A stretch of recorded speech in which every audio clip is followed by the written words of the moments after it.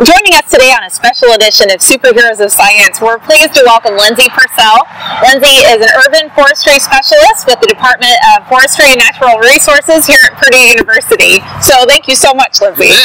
We appreciate you taking time and coming out and recording and helping us understand a little bit more about invasive species, especially Bradford pears, which we happen to be in orchard of Bradford. Yeah, we've got quite a thicket here of invasive species. Great learning laboratory here that's living for us.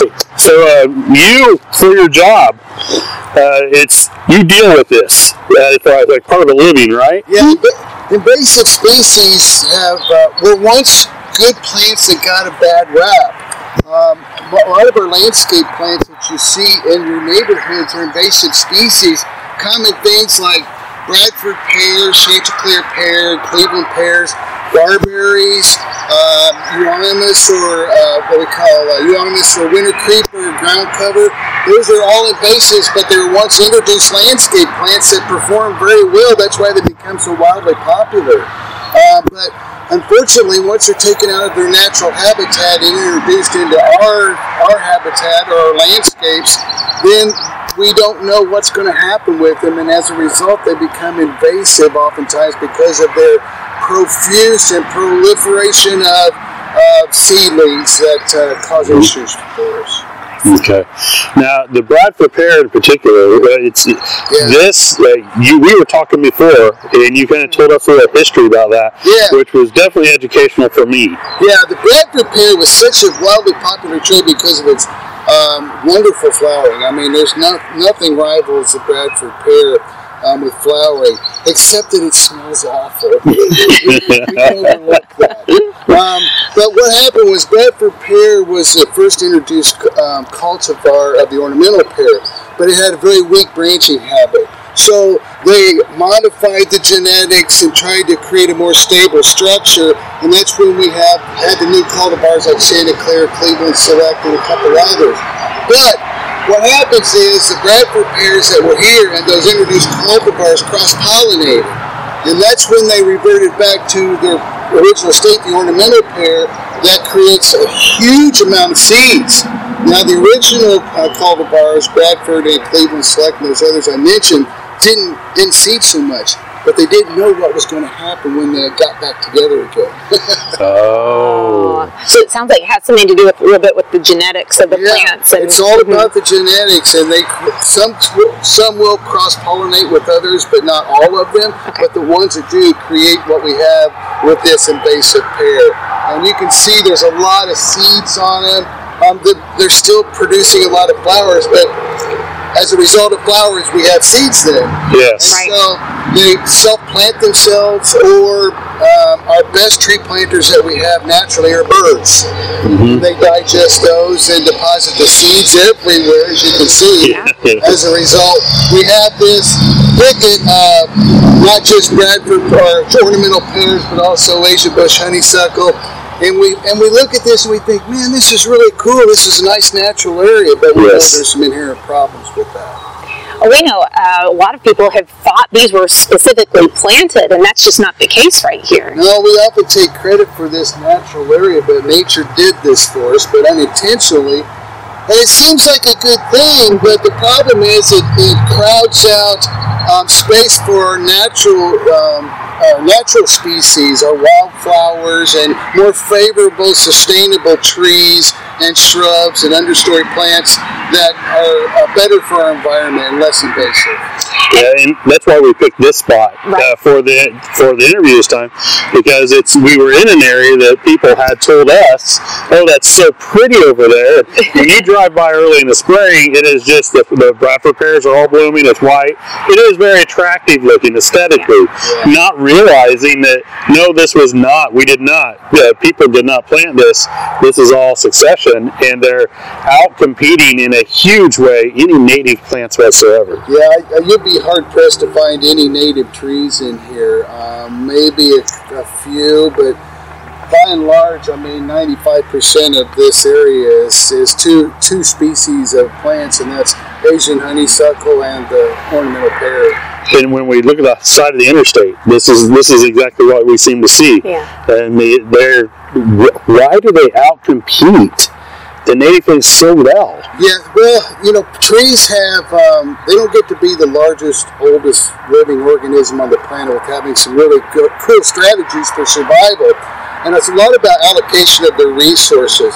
They'll either outgrow their competitors or they'll defend against them. Now, like Asian bush honeysuckle, it has allelopathic qualities. And allelopathy means it puts out a poison in the soil that will prevent plants from growing under it. Now, these guys, they just outgrow their competition, which shades the environment around them, which doesn't allow germination of a lot of more favorable tree species. Okay. And I know with trees, we just love trees, and especially I think for air quality, trees are so important. So I would wonder, well, but it's a tree, isn't that helpful? Yeah, I have mixed feelings about that.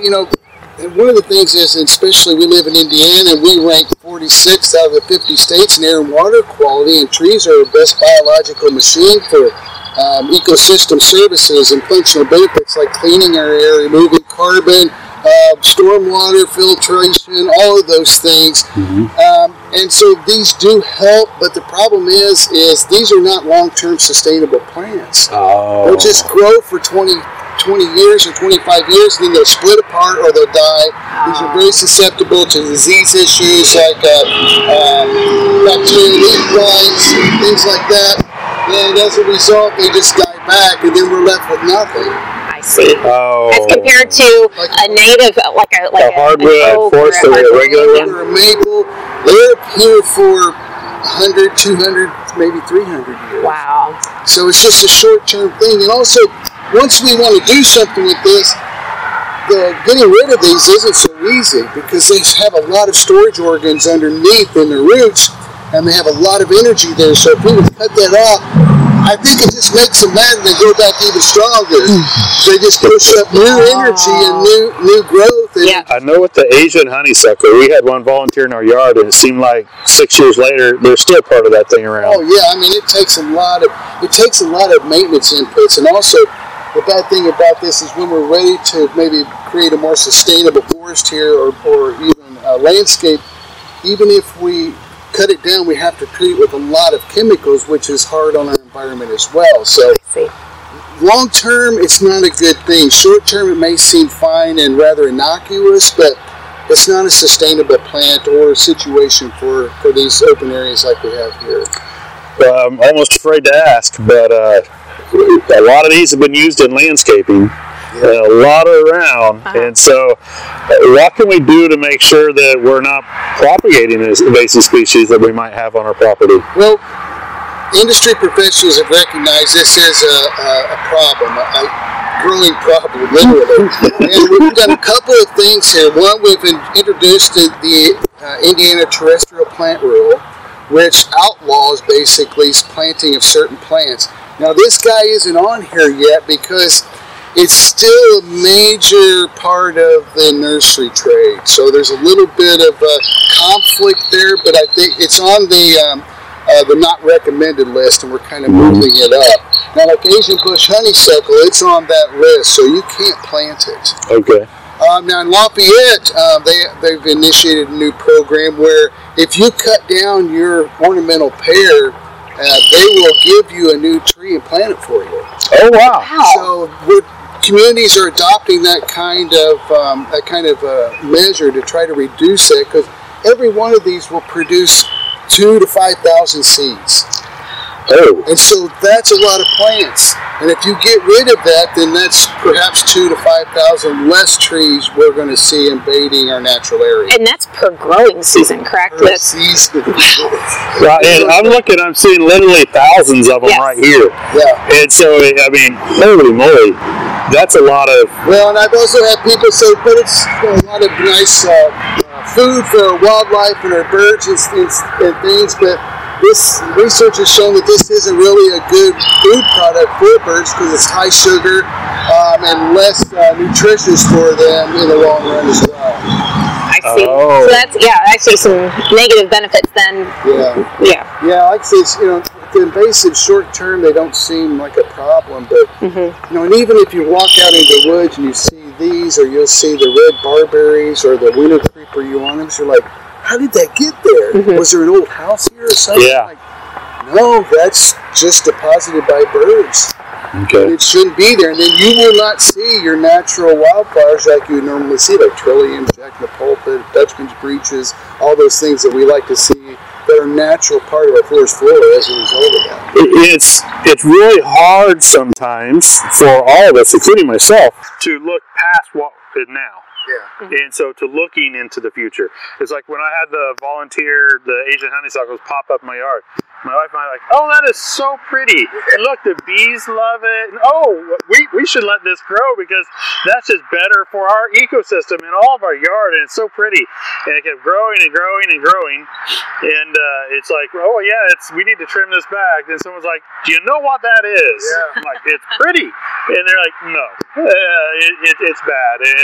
You're going to have problems down the road. And so we started looking at it and researching. And it's really hard to, okay, we're going to get rid of this. We're going to cut this down. Yeah, it's truly a conundrum. I mean, I can see, I used to have a more hardcore stance on these, but, is it better than nothing? That's the struggle that we have, and perhaps it is on a very short-term basis, but you see it's gotten to the age now where it's producing a lot of seeds, yes. So now it's past that tipping point of really being helpful, and now it's becoming harmful. So we got to look at that long-term and think about, planting these areas that are more responsible environmentally and more sustainable. Now, and it's, for me, I'm thinking, all right, the average person doesn't know what that is. Okay, my neighbor had a Bradford pear, and it split apart. I mean, heck, earlier this year, my social media feed was full because we had that really late snow and everybody's Bradford pears were breaking. Yeah. And I was thinking, oh, that's awesome. And they're thinking, oh, what a tragedy. But they don't know. People don't know. We've not been trained to know what to do, what to replace them with. I know you've told me before, you're like, oh, the best thing to do for your Bradford pear is to cut it down. Right. And coming from a tree hugger like yourself, that says a lot. I am an official tree hugger. I say, if you don't like the act or the thought of removal or cutting a tree down, then I just call it aggressive pruning. One pruning cut at ground level. Different mindset. Well, and I love the resource that I know it's great, and that you said that some communities, like our community now, that we can cut it down. They'll come in and bring you a tree and plant it for you. But are there other resources that we could do before we ever get to that point? Yeah. So, if you want to know more about it, one of the best, still seems like kept secrets in Indiana is the Purdue Education Store. And they have lots of videos and resources about trees. Invasives, alternatives to invasives is a great resource to show you what trees are better than this. If you're going to select one, there's a lot better trees, and actually there's some that look a lot like this that perform much better in the landscape. That's a good resource. And then also there's a website called treesaregood.org, and you can get a list of certified arborists in your area that can help you select a plant and also determine what to do with your tree. You look at the tree, I've driven by lots of homes where this is the only tree in their front yard. Yes, so, yes.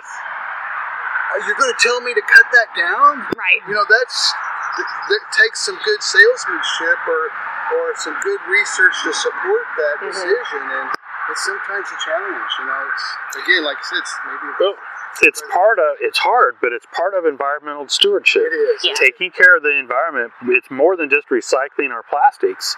It's actually sometimes action, and sometimes action we'd prefer not to do. But you had mentioned the alternatives to invasive species. Right. Last time we talked, I went and looked that up, so I'm like, I am curious, because I'm redoing my front yard now. Yeah. And I'm like, I'm curious to know. And now that confused me a little, because it was listed, when I first saw that, this isn't for a homeowner. However, it was listed for like nurseries. Nursery growers. Yeah, it was for nursery growers or something. But I thought, that's isn't it at first. Then I opened it up.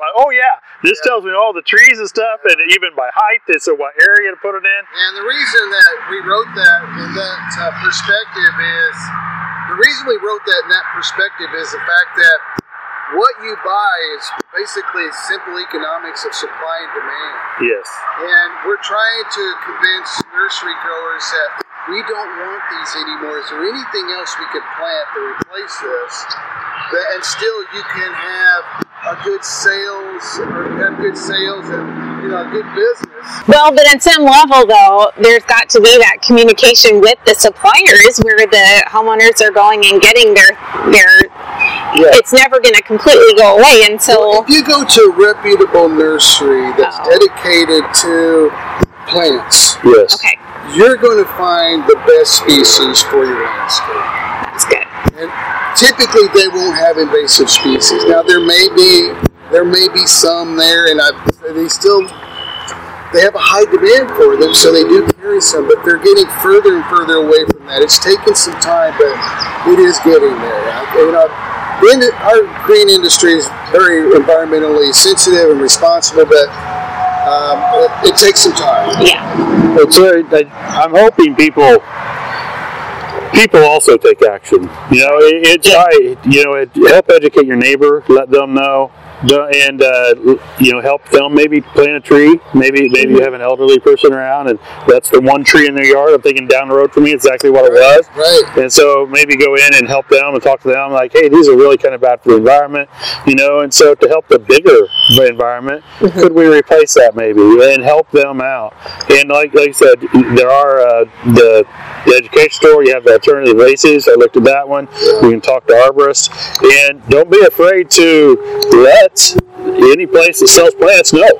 If you see that, if you're at a big box store, let them know that this is really bad for our environment. We would rather you did not sell that. If you want to continue getting our money, you might consider that. Yeah, the Indiana Department of Natural Resources have nursery inspectors.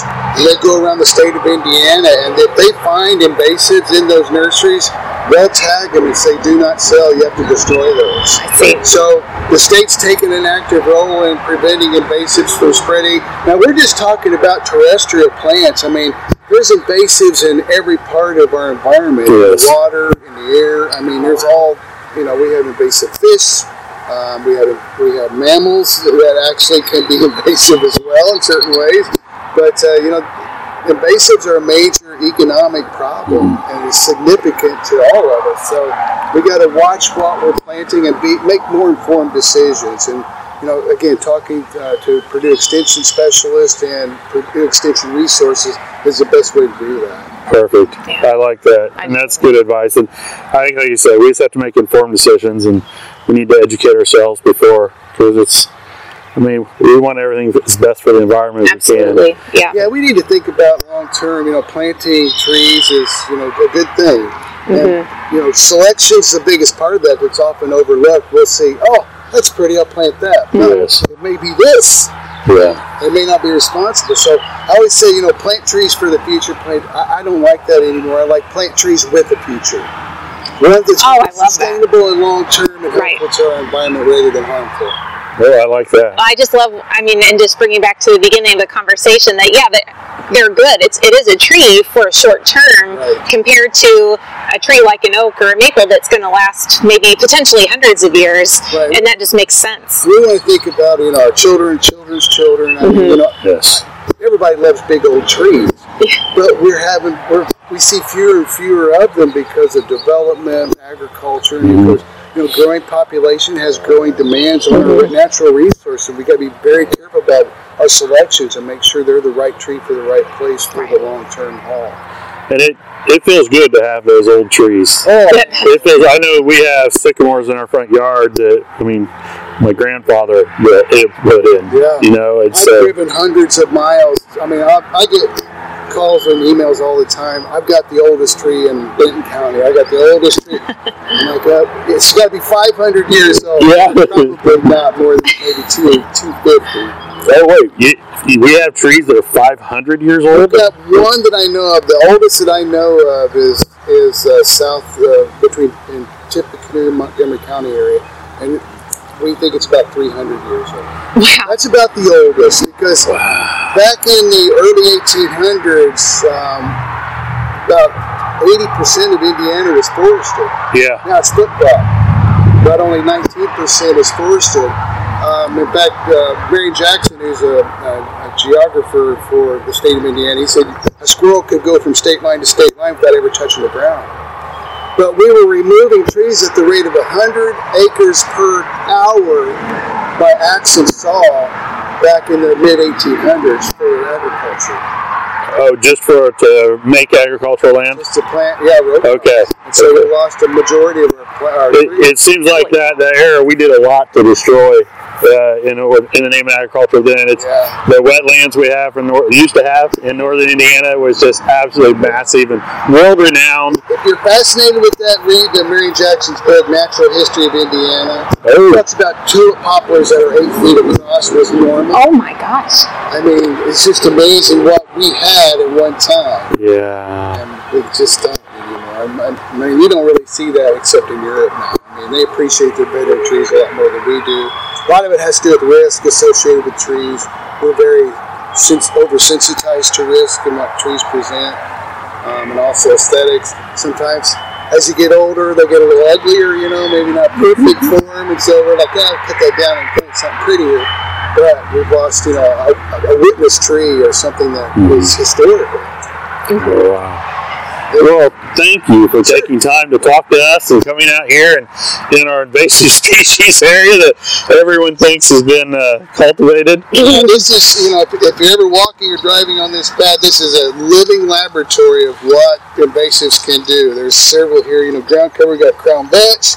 We've got, as far as the understory, we've got the Asian bush honeysuckle, and overstory we have the ornamental pear. So we've got from ground to sky all the invasives. Wow.